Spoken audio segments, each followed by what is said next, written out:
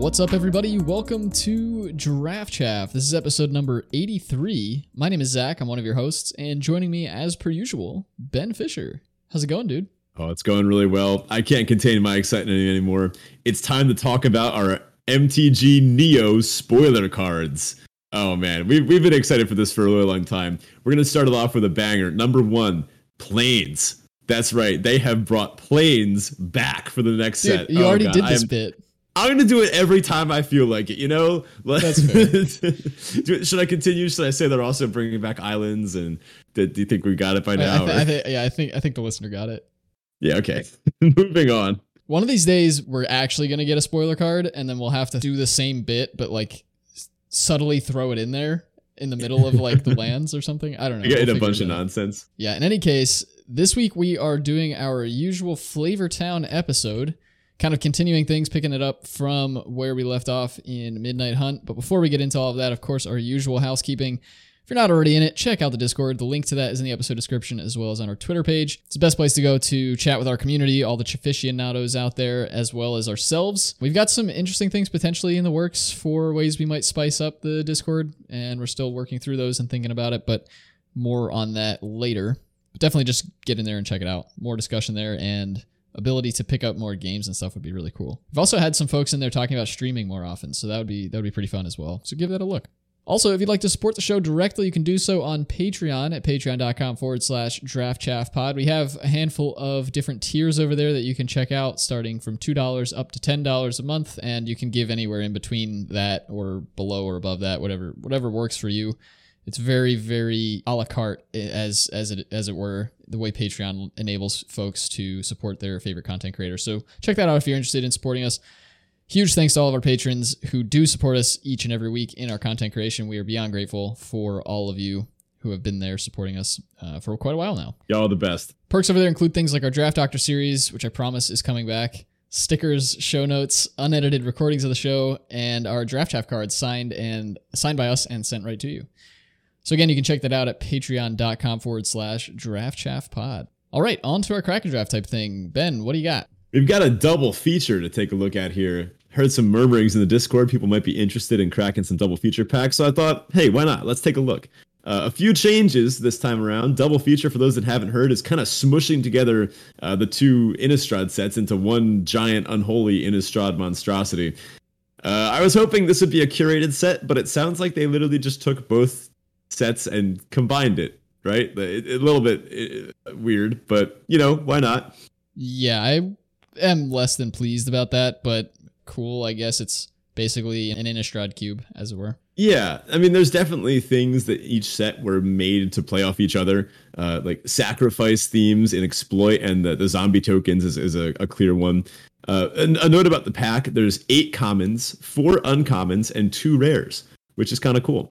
We've got Bat Whisperer, Falcon Abomination, Festival Crasher, Defenestrate, Fearful Villager, Griff Rider, Chill of the Grave, Rural Recruit, and that's it for our comments.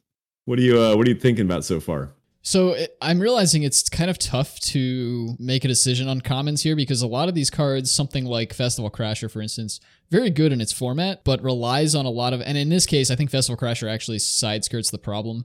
But some of these cards might actually require some build-around-y stuff that you're not as likely to get because there's so many more cards in the pool. Yeah. I don't mind the Festival Crasher. Rural Recruit's okay, but probably not my pick. Falcon Abomination is just a fantastic card in its format as well. Yeah, maybe and then Defenestrate's a solid removal spell. I'd probably just go with the Falcon Abomination and see what happens. But I think our uncommons are going to change my mind. Yeah, I'm leaning towards the Defenestrate, but we could do a little better.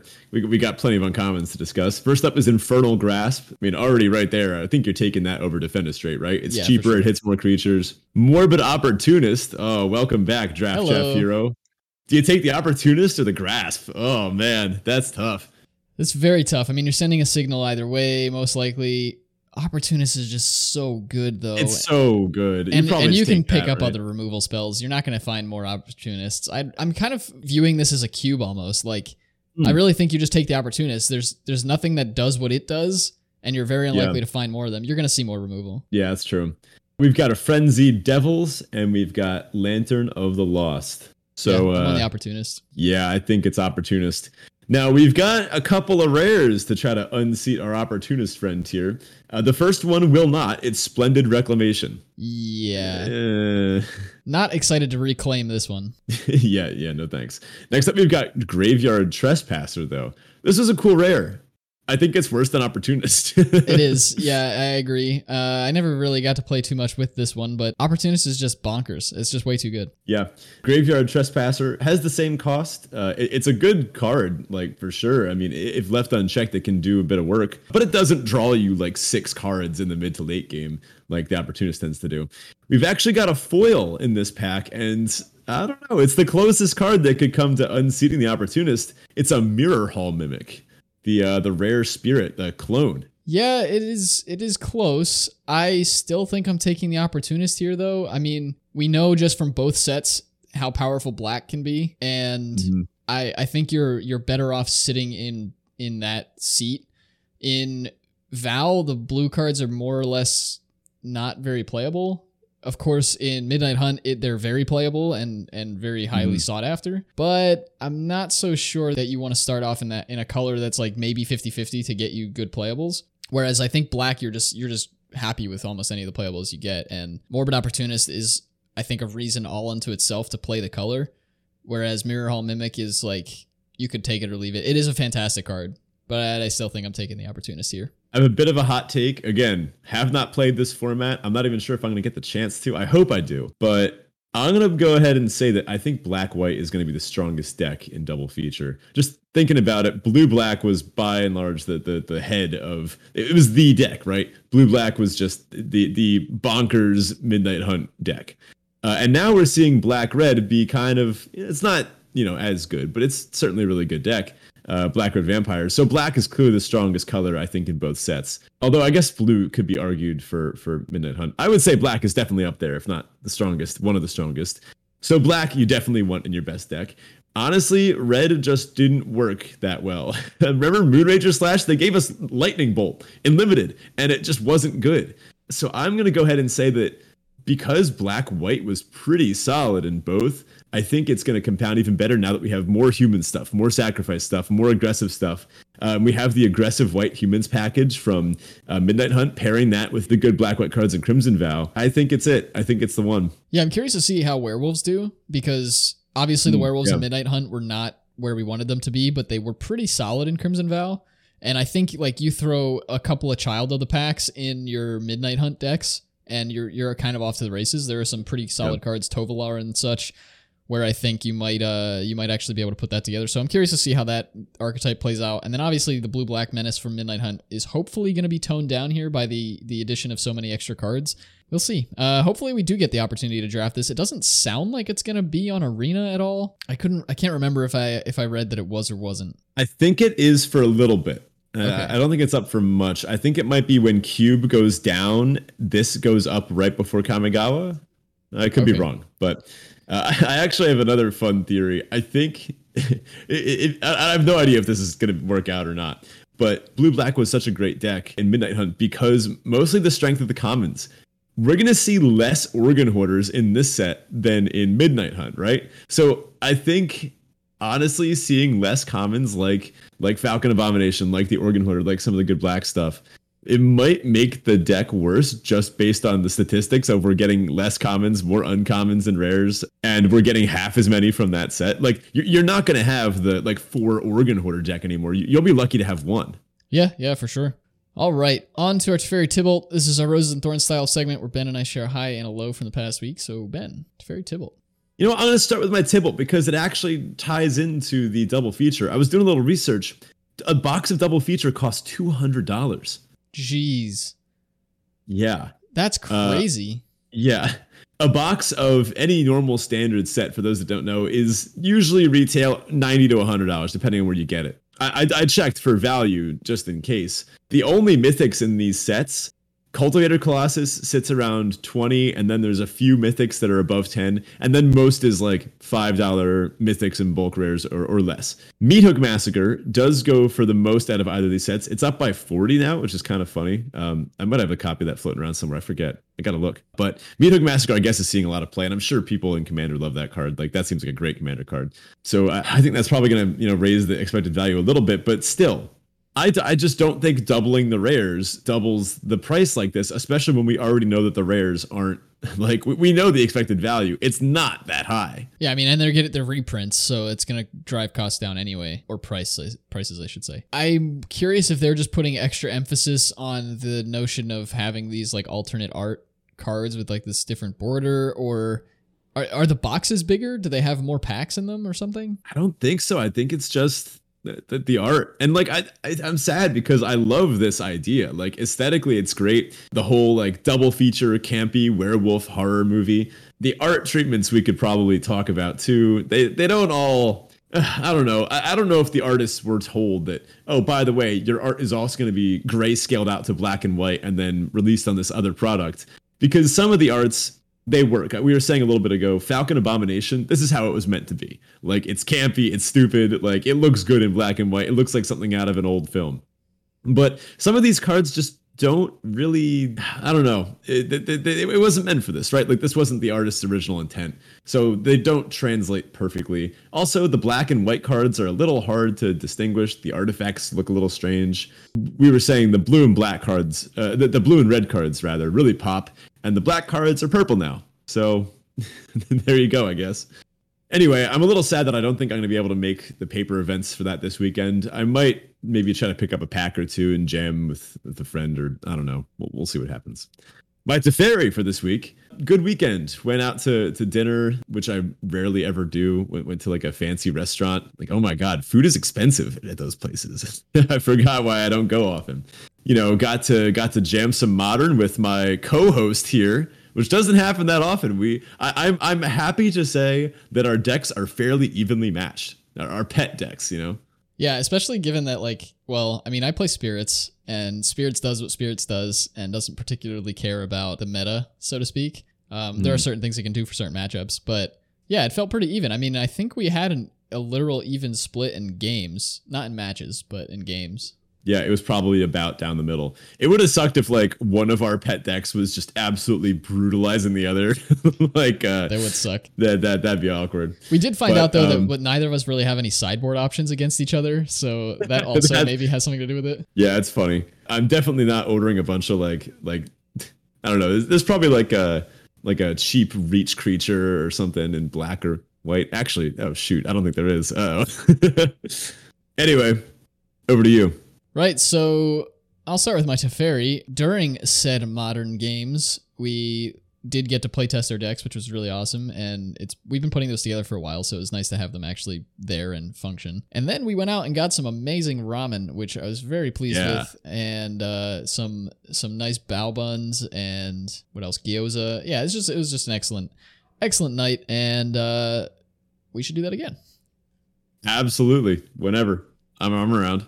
And then my Tibble is that I've been kind of overwhelmed lately with a lot of stuff going on. I've got, some personal stuff that I've been talking about for pretty much every Tibble for the last month and a half.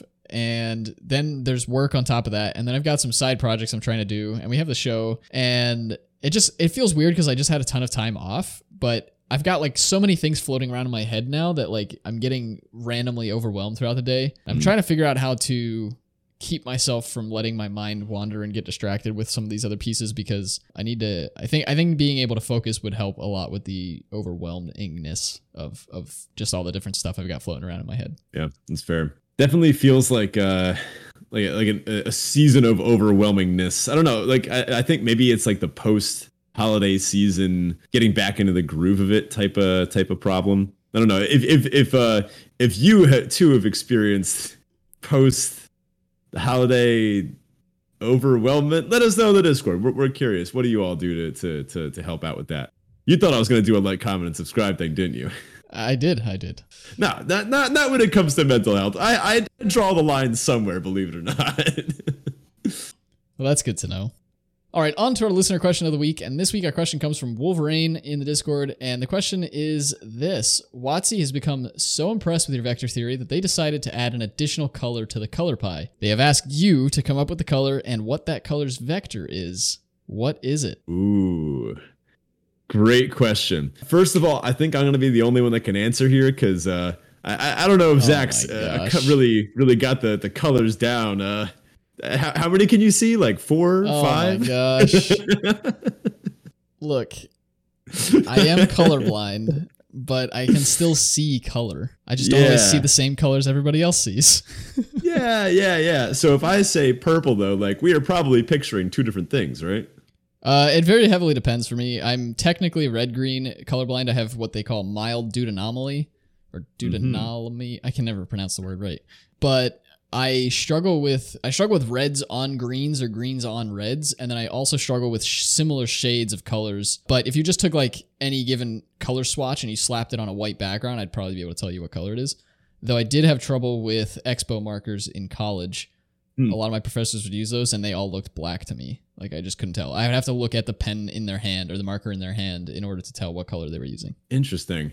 Now, probably if no one had ever told you about this, or like it was never tested, we would probably just go about our lives like thinking the same thing, or perhaps you saying, "Oh, these kind of look similar," and then other people being like, "Huh?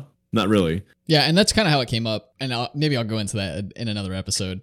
But so in terms of the question here, we're tasked with coming up with a 6th color to the color pie and what that vector is. Now, they kind of did this, and a lot of our listeners are a little newer to the game, so maybe didn't experience it, but they did kind of do this with wastes back when we had Battle for Zendikar, and they introduced wastes and the idea of colorless mana, which we didn't have before. We just had generic mana in the past, which everybody called colorless, but it was just whatever it was. But then they introduced colorless mana, which is an actual different quote-unquote color, and then they stipulated what generic mana is and what can generate it, and specific things can generate colorless mana, and so wastes are lands that can do that. A lot of people were really pissed off when they did that, and then people realized like, oh, they didn't actually add a color to the color pie, and we do have this weird little thing, especially because they only did it for like one set. So you know, if you want to play a deck that has like I don't know, the Kozilek, the Great Distortion was a card, and especially in Commander, it's a card that people love to play. But it has the colorless mana symbols in its casting cost, so you need to have wastes or other cards that specifically generate colorless mana in order to use. I don't know, it's kind of weird. But in any case, what color would you come up with, and what's the vector on it? Now, I've thought about this a bit before, because I think every once in a while a hoax will come out where someone will share like a picture of a Magic card back, and it'll have purple on it. I think there's some stories to that. I think maybe they may have toyed with the idea at one point at Wizards, but I'm pretty sure there have been some official releases by Wizards. Someone can correct us in the Discord if we're wrong, but I could have sworn that at one point they thought about it and then didn't and went back on it. I'm pretty sure all the pictures that are out there of the mystical 6th color purple are a hoax. It's honestly kind of hard to come up with a color because these ones feel so perfect. I think it's a really nice balance, almost to the point where they kind of have their identities. If purple were to be the color, I think it would be difficult to functionally distinguish it from black, because they have a lot of similar overlap in what they could do. Like purple, what kind of feels like poison or subterfuge, but that's covered so well by like mono black cards or actual poison mechanics, or like the Dimir Guild, right?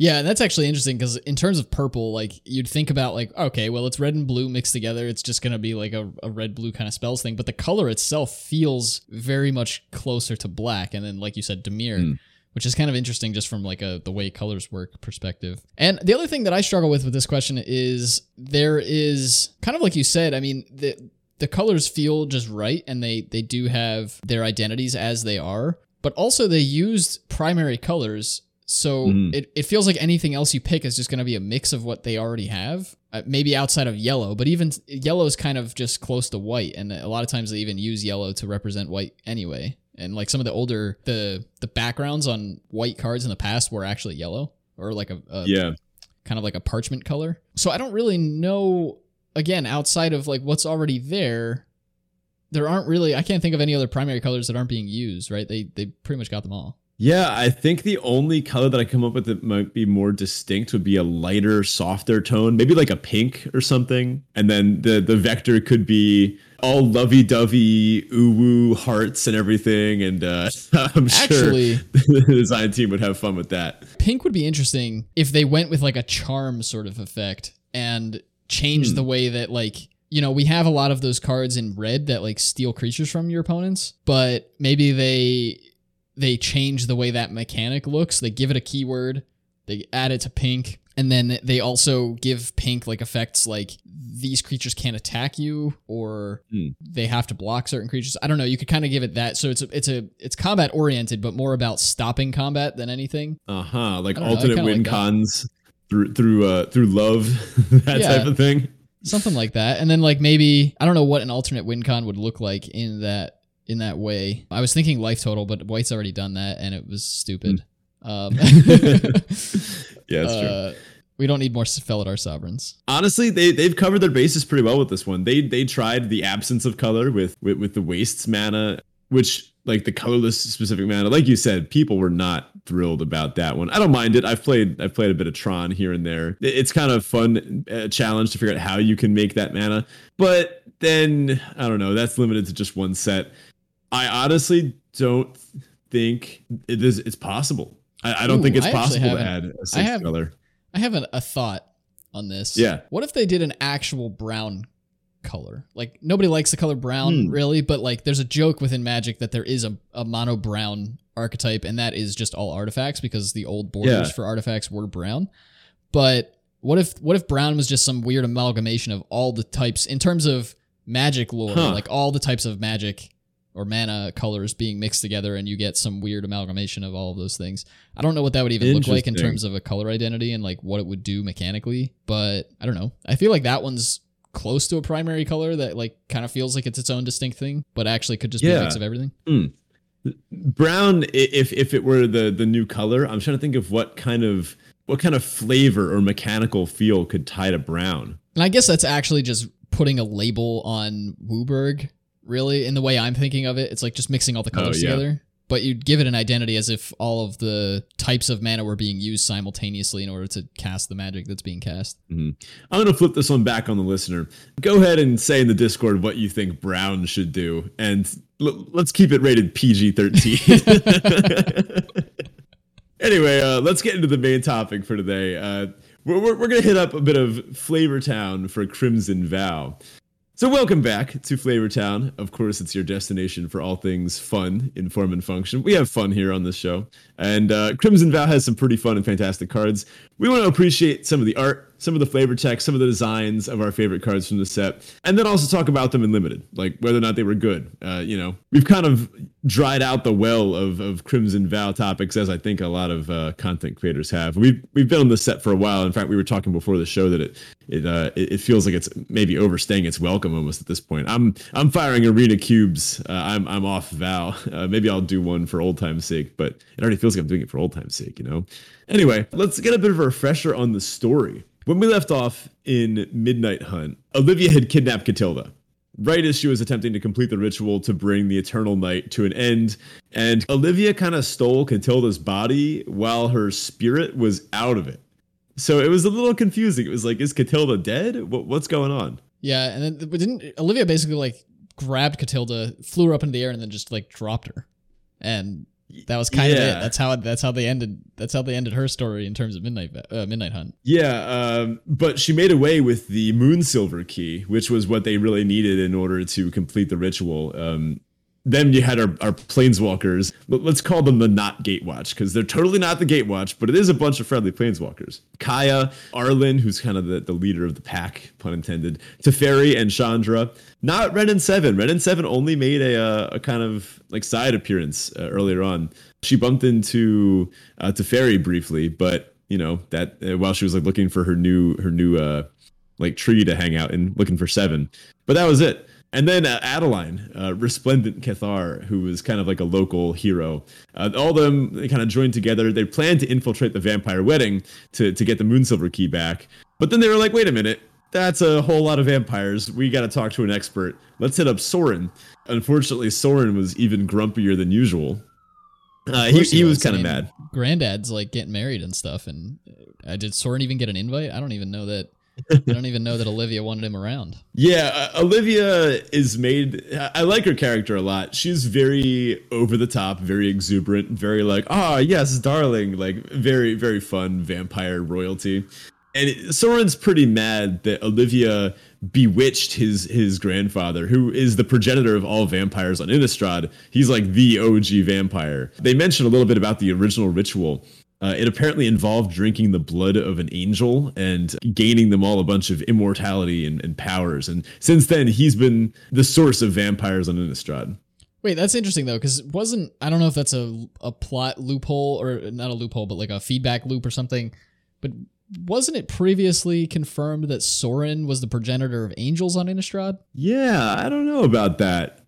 Someone, again, correct us in the Discord. Like, comment, and subscribe if you know whether the angels or the vampires came first. Because I know he created the sisters, right? He created Sigarda and Avacyn and Lisa and all them. So he created Avacyn, but I don't think he created the other sisters. I don't think he created Bruna or Sigarda. Gisela or Lisa, yeah. Interesting. I thought he had created all of them. I believe Avacyn was his only creation, and then she went on to create, more. But anyway, the Not Gatewatch, they grab a whole army of local humans who are also pretty mad about the whole eternal night thing. And they hide outside the wedding after, they met with Soren. Soren was like, grumble, I guess I'll help you. And they wait for Soren to go on in and bring down the barrier that's preventing unwanted trespassers. It's kind of like vaporizing people on contact. Soren goes in, has a whole bunch of nonsense happen. He causes a big stir right as the vows are being delivered.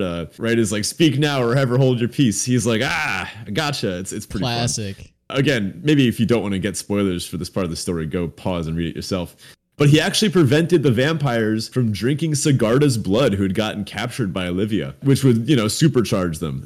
Normal human blood's pretty tasty, but I guess angel blood is the good stuff. Anyway, Catilda's spirit, which was kind of like stuck to the Moonsilver Key, I think, as part of the ritual that they were attempting, had been accidentally brought into the party by Olivia herself, and then kind of rose up out of it, looked around, and was like, what is going on here? What are you people doing? You tied up an angel? You're going to drink the blood? Are you kidding? This is some nonsense. And she starts like casting a spell to release Sigarda. Olivia goes to stop her. Soren goes to stop Olivia. Edgar's there like, I gotta stop everyone. And Sigarda gets out. And there's a pretty dope scene in which Sigarda like breaks free of the wrappings around her. All the vampires just kind of stare at her like for a brief moment, like, what's she gonna do? And then Sigarda goes, all of you are guilty. And then just starts mowing them down. It's pretty sick. And the Not Gatewatch see that as their opportunity to just, mount the full-on assault. They break in, they smash the windows. Soren chases down Grandpa. Arlen hits up Tovalar. They have a bit of a fight. She kind of proclaims her dominance once and for all, and as he was a bit of a source of abuse in the past for her. And Catilda kind of does her thing. They win the day. They get the Moonsilver Key back from Olivia, who they kind of chase out of the building. They complete the ritual. Catilda's returned to her spirit to her body. And everything seems pretty chill on Innistrad for now. We know there's still old Emmy hanging out in the moon. Chilling in the moon, just waiting. Yeah, that's kind of how things seem to go with Innistrad. It's like some big, really weird plan. This is probably the mildest plot that has happened on Innistrad, given the last few times we've been there. But, things go wrong, something bad happens, some folks deal with it, and then it's like, all right, we can repair, and then by the time we're just about repaired, something crazy will happen again, and we'll be back to Innistrad for some other planar issue, I guess. Some of the side stories are pretty fun, too. They mentioned that to the inhabitants of Innistrad, they call the whole Eldrazi situation, they call it the Travails, which I thought was kind of cool. Like, it's built into their lore now. It was a nice bit of world building that the inhabitants of Innistrad, they're now thinking in terms of like, oh, we fought off an interdimensional cosmic horror.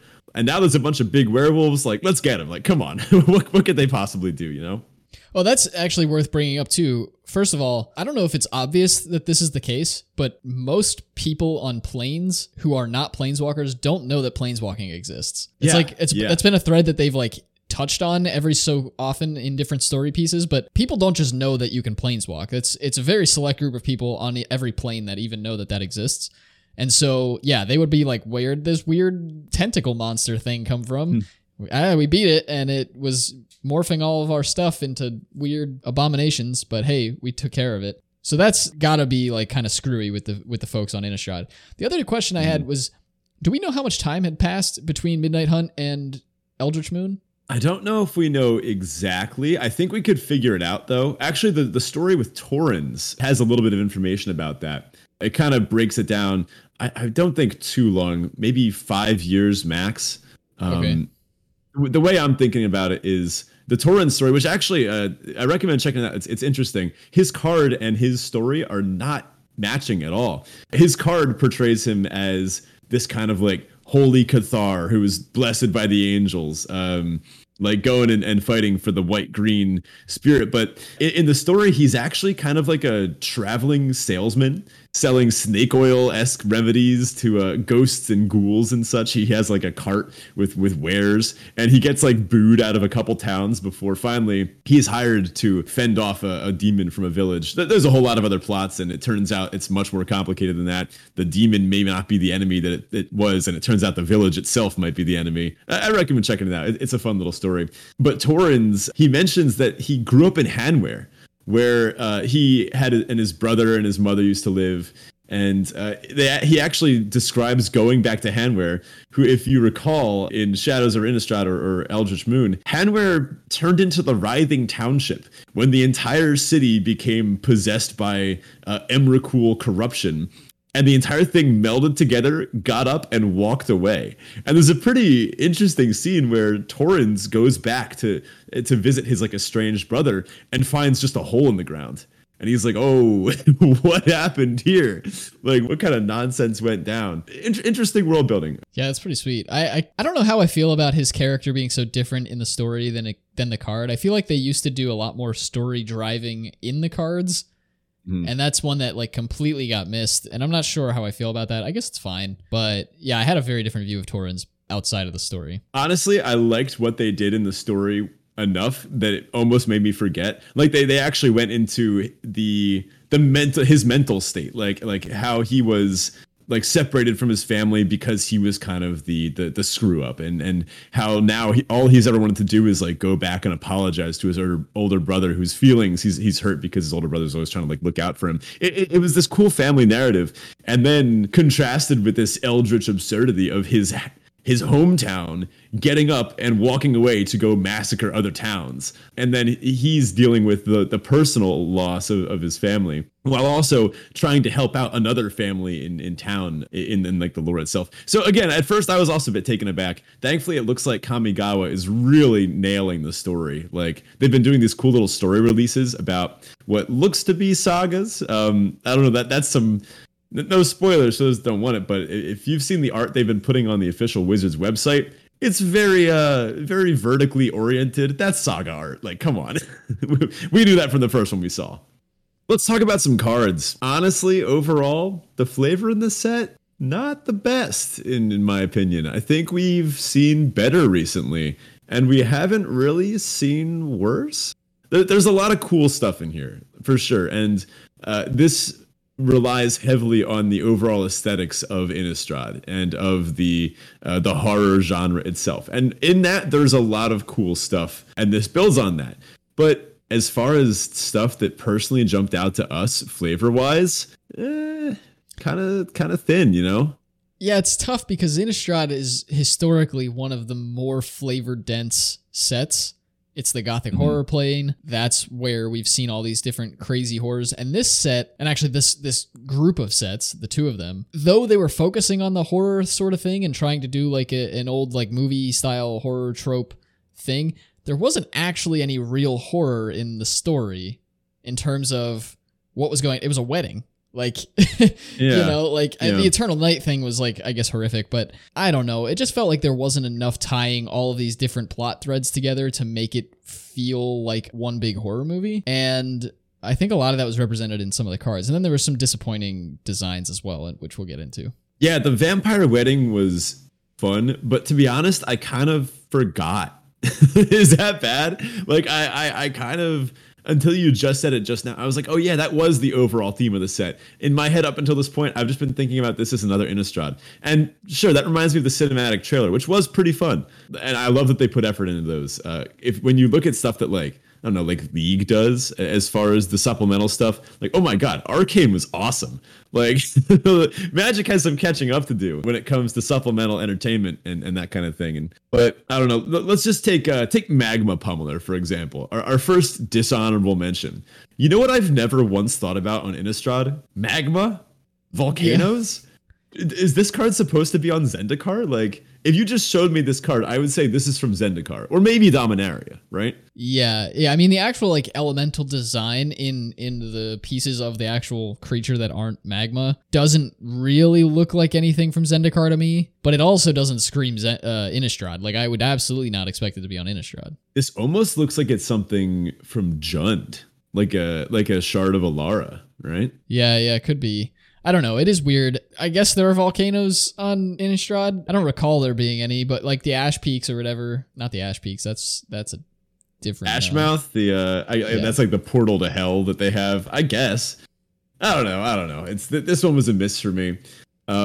Same with Cultivator Colossus. I don't get it from a flavor perspective. This is a mythic green creature in an Innistrad set. And I'll admit, it might be harder to come up with something for that than like, oh, black, have a cool giant zombie, or blue, make a giant stitched abomination. White, you get an angel. But I feel like I'm missing something. It's a plant beast. Is that it? Yeah, okay. So one thing that I was trying to think back, like, what did we have in Eldritch Moon? The only mythic green creature we had in Eldritch Moon was Ishkana, Graph Widow, which was like a crazy big spider that did cool things. That felt very Innistrad-esque. Totally. This could have been a giant spider or something. And then Shadows over Innistrad, we got Ulvenwald Hydra and Seasons Past as the green mythics. And then in terms of like other cards that had green in them, we had the Gitrog monster and like Arlen Court and Sigarda in the mythic Seasons slots. Past was awesome. Like, that's such an awesome, flavorful design. The regrowth aspects, the art on that, the actual tournament playability, like such a cool design. That was the linchpin of decks for the entirety that it was in standard. Right. Even OG Innistrad, we had Essence of the Wild, which was an avatar, which I guess you can say, okay, maybe that doesn't fit quite as well as some of the other stuff. But then you also had Tree of Redemption, which was the defender tree that was 0/13 that you could switch its life total with its toughness. Yeah. Essence of the Wild is actually one of the first mythics I ever owned. Remember in high school, that first green deck I had? Essence of the Wild was in that. And I thought this was the coolest thing. That like it was inviting you into the flavor text on this is wander too far into the wild and it may take you for its own. That's awesome. For those that don't know, it's a 6-mana 6/6. Creatures you control enter the battlefield as a copy of Essence of the Wild. So if you play 1-mana 1/1 Psych, it's a 6/6 with this ability. And now if they kill the original one, guess what? It's still happening. Everything you play is a 6/6 now. Like flavorfully, that's super cool. And that's honestly one of the things that hooked me on green. It's one of my favorite colors. I was like, wow, this is so unique. It's so flavorful. I've been sold into the wild. Like I wandered too far and now I'm stuck is this thing. Tree of Redemption is iconic. They even made Tree of Perdition in the last set because it was such an iconic Innistrad idea, like set piece almost. Yeah.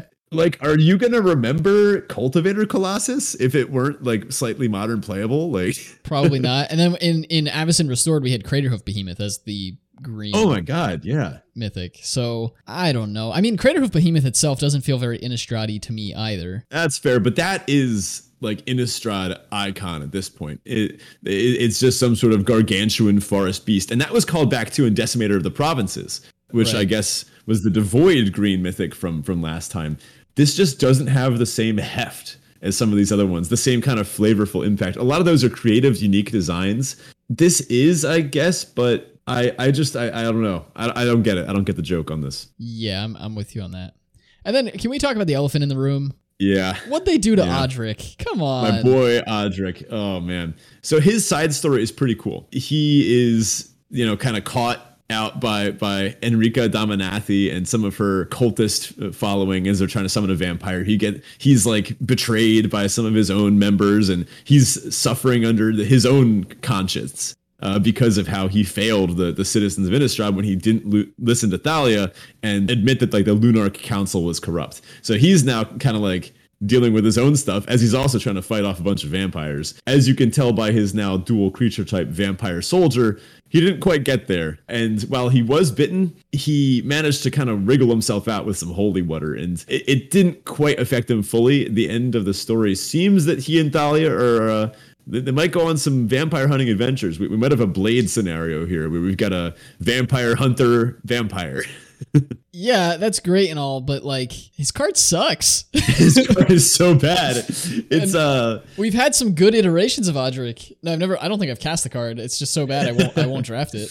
But his previous iterations were actually solid, and most of them were quite good. This is pretty disappointing, and he was a sort of a favorite of mine for the plane, and they like tried to do the Soul Flayer thing, but then didn't really enable it in the set, and it's just like blood tokens are great, but you don't need that many of them. And when you cast this, you have a 3-mana 3/3 that like gets you maybe 1 or 2 blood tokens. It's just stop. Now this is a bit of a play off his last card where it was a 4-mana 3/3, and at the beginning of combat, if one of your creatures had flying, first strike, double strike, hexproof, blah blah blah, all of your creatures would get it until the end of the turn, which was a really cool effect. I played a single copy of that. That's so much better than this, though. Yeah. I played that in my old standard deck. That card was awesome. Like super flavorful, super fun, a very unique effect, and very legendary feeling. This, at best, is a 3-mana 3/3 that doesn't give you card advantage. Like this is at best good filtering or enabling your blood stuff. But red-white wasn't even the blood deck. It was black-white. So like, what was the point here? Oh, Odric, they did you so dirty, man. I don't know. Well, it was black-red, but yeah. Oh yeah, I don't know what I said, but black-red. Last but not least on our dishonorable mentions list, Cradle of Safety. Nowhere on Innistrad is safe. That's what I've learned so far. Plus, I don't like the way this baby's looking at me. Something's freaking me out about this baby. Like maybe it's just like, I don't know, is it the hair? Is it like its little chubby arms? I don't know. It's cute, but it's like something's off about it. Maybe because we've never seen like a normal baby on Innistrad. Like there's got to be something inherently wrong with that child, right? Like there nothing good comes out of Innistrad. Yeah, that's true. It's a little too innocent for its own good. All right, so we've talked a lot about a bunch of cards that we hate. Let's talk about some stuff we actually like from this set.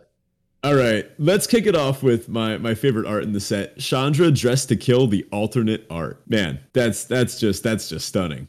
Like, look at that.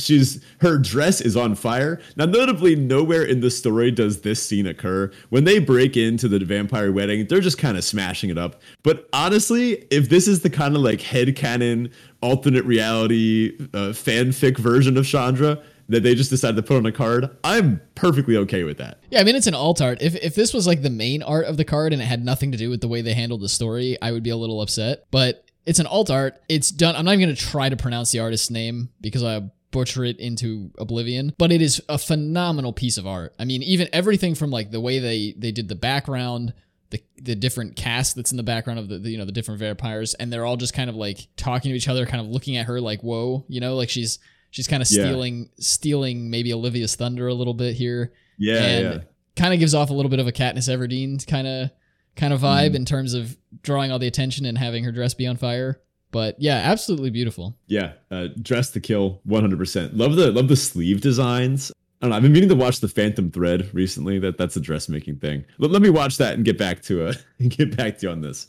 All right, so I guess I'll go with my next one. And while we're talking about legends, one of my favorite cards from this set was Anya, Maid of Dishonor. Part of it is the nonchalant attitude, like they're that person that's like invited to the wedding and they're just like, okay, I'm just gonna drink a bunch and like I don't want to be here, but like free booze, so let's do it. And of course, when you take that bit plus their abilities, I mean, this card is just a beating. I've won so many games off the back of this card alone, and being able to drain your opponents for your blood, but also your creatures is just absolutely ridiculous. And it makes a ton of blood tokens. My question about Anya is the blood alcoholic?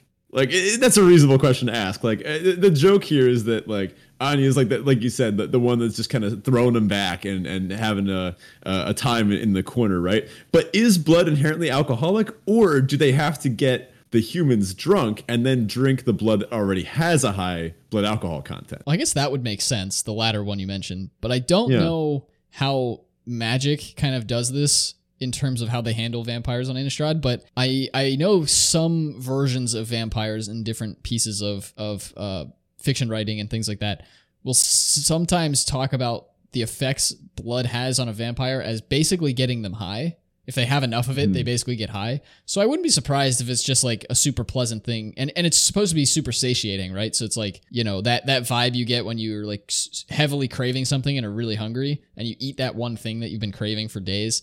And it's just like such a relief. Maybe something like that. But I don't know that it by itself gets you drunk. See, the way I'm picturing it is like vampires would keep a bunch of like, they'd just have a bar in their basement that they would go to, but not to choose from the bar, to be like, oh, I'm going to go pick out like a 73 Stensia and then just go get like a 73-year-old man from Stensia. Yeah, exactly. All right, I got to shout out Alluring Suitor here. Alluring Suitor flipping into Deadly Dancer. The nice little flavor text, may I have this dance. The dancing sub-theme for Red-White, I wish they developed it more. I almost wish it was the main theme, or it had been like built up a little bit better in the set and kind of made more obvious with like maybe more Red-White cards illustrating dancing or kind of having this dance mechanic, where it's been clear through this and a couple of the cards that when you attack with exactly 2 creatures, the dance thing happens, the dancing ability, right? In this case, when you attack with exactly 2 creatures, you get to transform the suitor into a Deadly Dancer. And then you get a whole bunch of stuff. You get the red mana. You have the ability to pump both the Deadly Dancer and one other creature, I guess whoever his dancing partner is, right?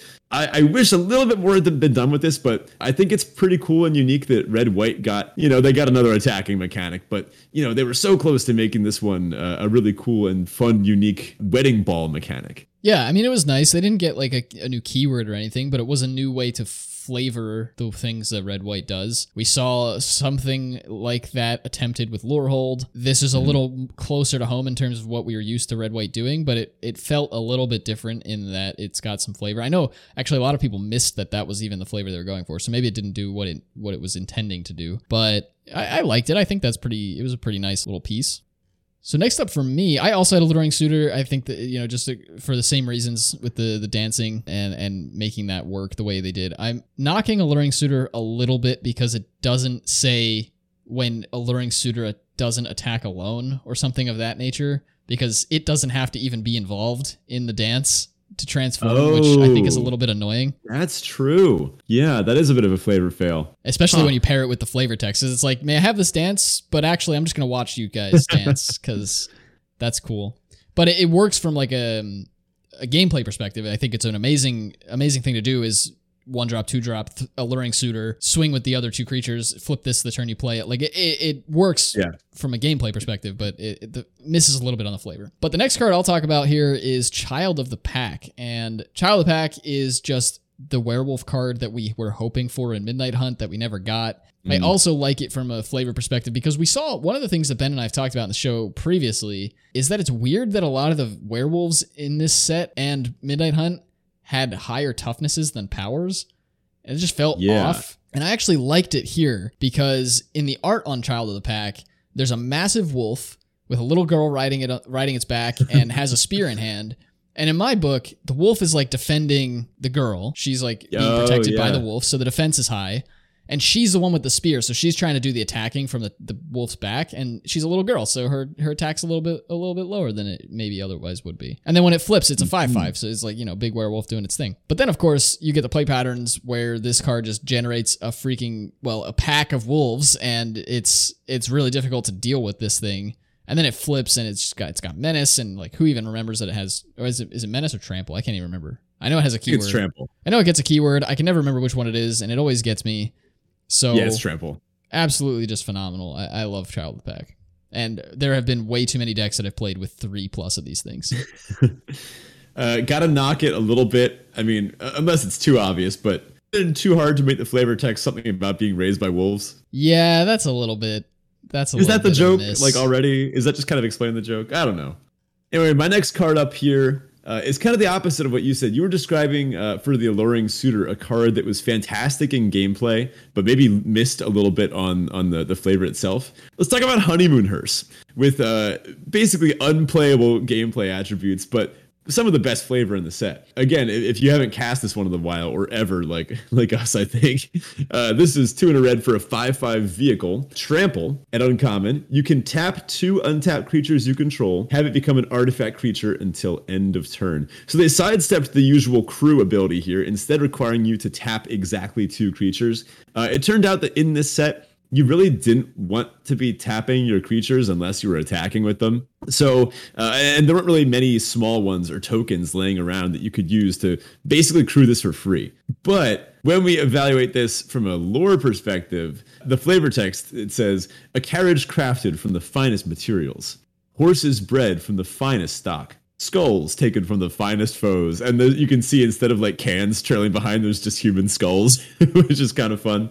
And the idea that you got to have exactly 2 creatures get in the honeymoon hearse doesn't make sense to have just one person get in, or 3 or more. In this case, based on our understanding of vampire marriage, it sounds like 2 is the magic number, and you need exactly 2 to hop in this one. Yeah, this was great flavor. I like that they didn't give it crew 2 because you don't need 2 creatures to do that. It just felt very on flavor. Maybe detrimental to the card itself, but even if this just said crew 2, I don't think it would have been remarkably playable in this format. Now, in double feature, it might be actually quite good because you're going to have a bunch of decayed tokens floating around. Oh, yeah. Yeah. If you could just use decayed tokens to sit around and crew this a bunch, that seems really good. So last up for me is actually my favorite art of the set, and that is Dreamroot Cascade, the blue-green land that finishes off part of that cycle of ETB tapped unless you control 2 or more other lands. And I'm always pretty taken aback by this style of art, and we usually see it on blue-green lands, but it's got those nice hues of blue. There's the movement of the water in there, you can kind of see flowing through from the back to the front of the painting there. Beautiful trees, the lighting with the whatever those green, I like to think of them as fireflies, but I don't know what they actually are. The green lighting. It's just actually a super serene, peaceful, maybe another one that's like, this doesn't feel like it should be on Innistrad.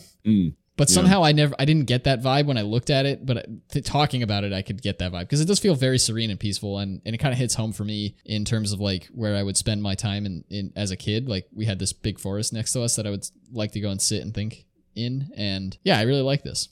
Sweet. What I want to chat about is Dorothy, Vengeful Victim. Dorothy? I just thought it was Dorothy. Whatever. I actually want to talk specifically about the backside, Dorothy's Retribution.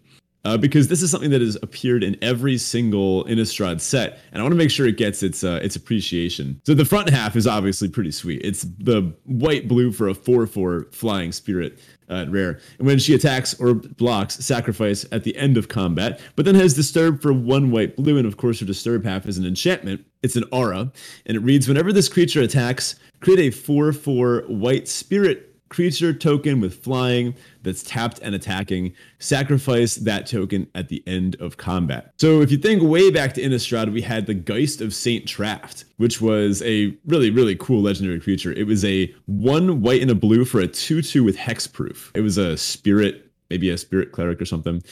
But the idea is when it attacks, you create a 4/4 angel tapped and attacking, and then the same deal, sacrifice it at the end of combat. And that showed up again in the last time we were at Innistrad when Saint Traft, he came back around and he was like, oh, there's Eldrazi, I should help out, right? It showed up in a rare called Invocation of Saint Traft, where you could give anyone the ability to do what Saint Traft did, and it was cool art. Saint Traft was like laying his hands on like a young Cathar and like, yeah, I'm gonna give you the ability to make angels now.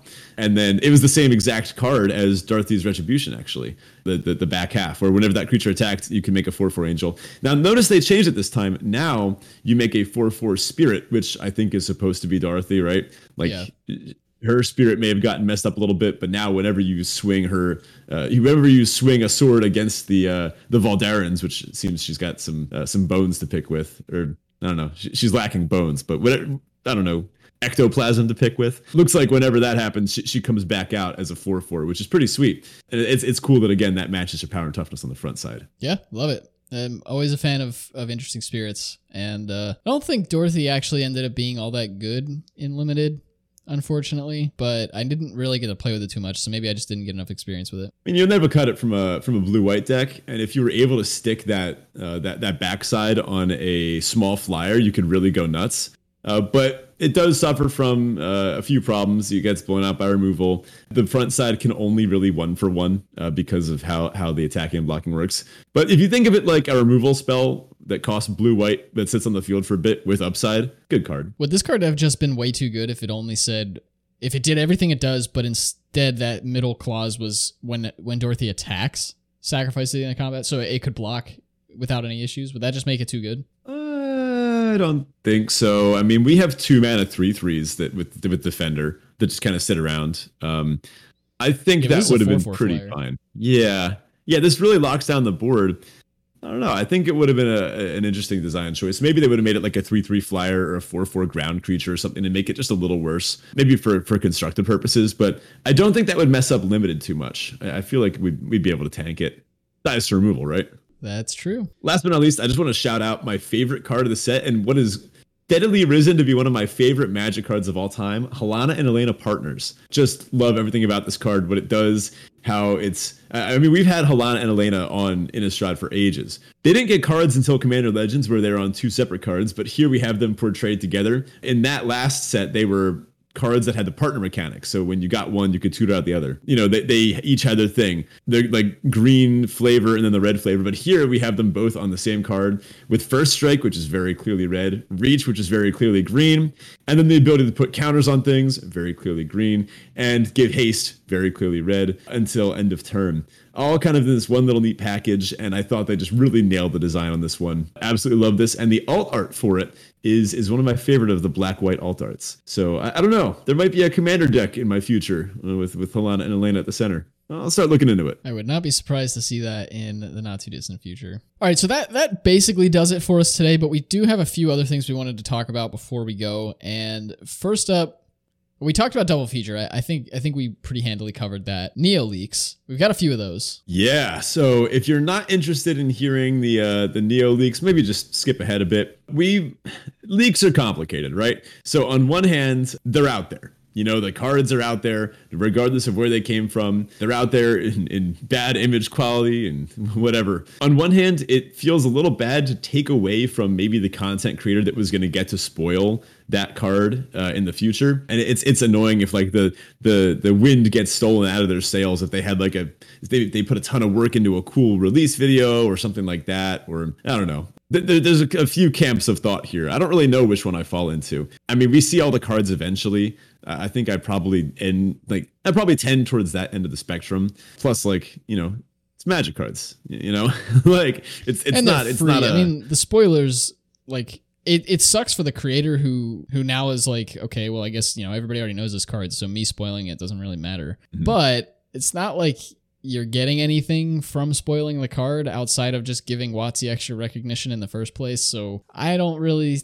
think it's the worst thing in the world, but I'm surprised that it happens so frequently. I don't know. There's this concept that Ben was talking about before the show of people are speculating this time around that WotC actually leaked some of these early leaks themselves because they're really, really bad quality images and like so bad that it's questionable as to the authenticity of them. Yeah. And I can't cite my sources on this, just from internet discourse in general, we'll say. Right. That's the vibe. Right. And yeah, nobody knows if that's accurate or not. It's just speculation from the community that it could be. And to be honest, I've actually thought they've been doing this for a long time because some of these leaks are just like, and especially when there's some of them are like cards, it's like, WotC would never print that. And then they did. And it was like, I also don't know where people are getting their hands on these cards so early. And I mean, maybe they're all just insiders from WotC without sign off from the company. And they're just spoiling them themselves. I don't really know. I mean, it is what it is, I guess. But I think it's a funny sort of situation that it causes so much uproar. Mm-hmm. Well, anyway, on the topic of spoilers, there's some fun ones. If you're interested in seeing them, you can look them up. I mean, we already basically knew this from the art, but it looks like sagas are making a return. We knew there's going to be some big fancy dragons. I actually really like what they're doing on the Mothership website. They're kind of releasing these quick little history recaps. Because after all, this takes place thousands of years after the original Kamigawa, and I knew nothing about the original Kamigawa lore. So it's giving some information to bring us up to speed. Maybe we'll have to consult a professional on Kamigawa lore. Have someone hop on the cast or something. That would be pretty sweet. Anyway, for everyone that plays in Double Feature this weekend, have fun. Post some deck lists in the Discord. Let us know how it is. I'm genuinely curious. I remember the combined arena event during the Decathlon where we got to play both Vow and Midnight Hunt, and it was really fun. Like, these sets were clearly meant to be played together. They were clearly designed with this in mind. And I am just so bummed that it's twice as expensive as it should be because this is still like a standard set. It's just like twice as many rares. Like, come on, whatever. I get it. Anyway, post some deck lists. Let us know what kind of nonsense you can get. Let us know of any weird combos you find between the sets. So that does it for us this week. Thank you so much for listening. Of course, check out the Discord if you haven't and you're interested in communicating and just staying up to date with us over there. We do, I mean, obviously we only put out one episode a week and we get to talk with you a lot more through the Discord than that. So check that out if you haven't already. Link to that's in the episode description, as well as on our Twitter page. And if you want to support the show directly, you can do so on Patreon at patreon.com/draftchaffpod. Once again, we really, really, really appreciate all of you folks who are over there helping support us. It's because of folks like you supporting us in that way that we're able to do the big donation that we did for Direct Relief at the end of 2021. So thank you all for that. It's really a big deal to us. And if you want to reach out to us outside of the show, outside of the Discord, you can do so through social media. You can find us both on Twitter. You can find me at Zach E. Hackett. You can find Ben at BetaFish1. And you can find the show directly at DraftChaffPod. That does it for us, and we'll talk to you next week. Enjoy Double Feature. One last thing. I really have to give credit where it's due on this one. I am not a chef, but every once in a while, I have a stroke of genius where I come up with something that I never thought I could. It's nothing new, you know. It's me reinventing the wheel in a way. But honestly, if I could, like, some nights I'm just like, if I could take a pill right now that would satiate hunger, I just do it. Because like I got to keep going. Like tonight I'm gonna have dinner and go right back to grading, and then like making some exams for tomorrow. Like I got a ton of stuff to do. But every once in a while, when I have the time, I sit down and I actually try to make something good. And I made pasta the other day. And I made it with a new brand that was recommended to me via the Discord. And I got to shout out Circovitz for this one because, buddy, you're right. That was some good pasta. If you want to find out the best pasta on, I don't know, it could be the best on earth. It was genuinely like top tier. You're just going to have to hop on the Discord and do a little bit of scrolling.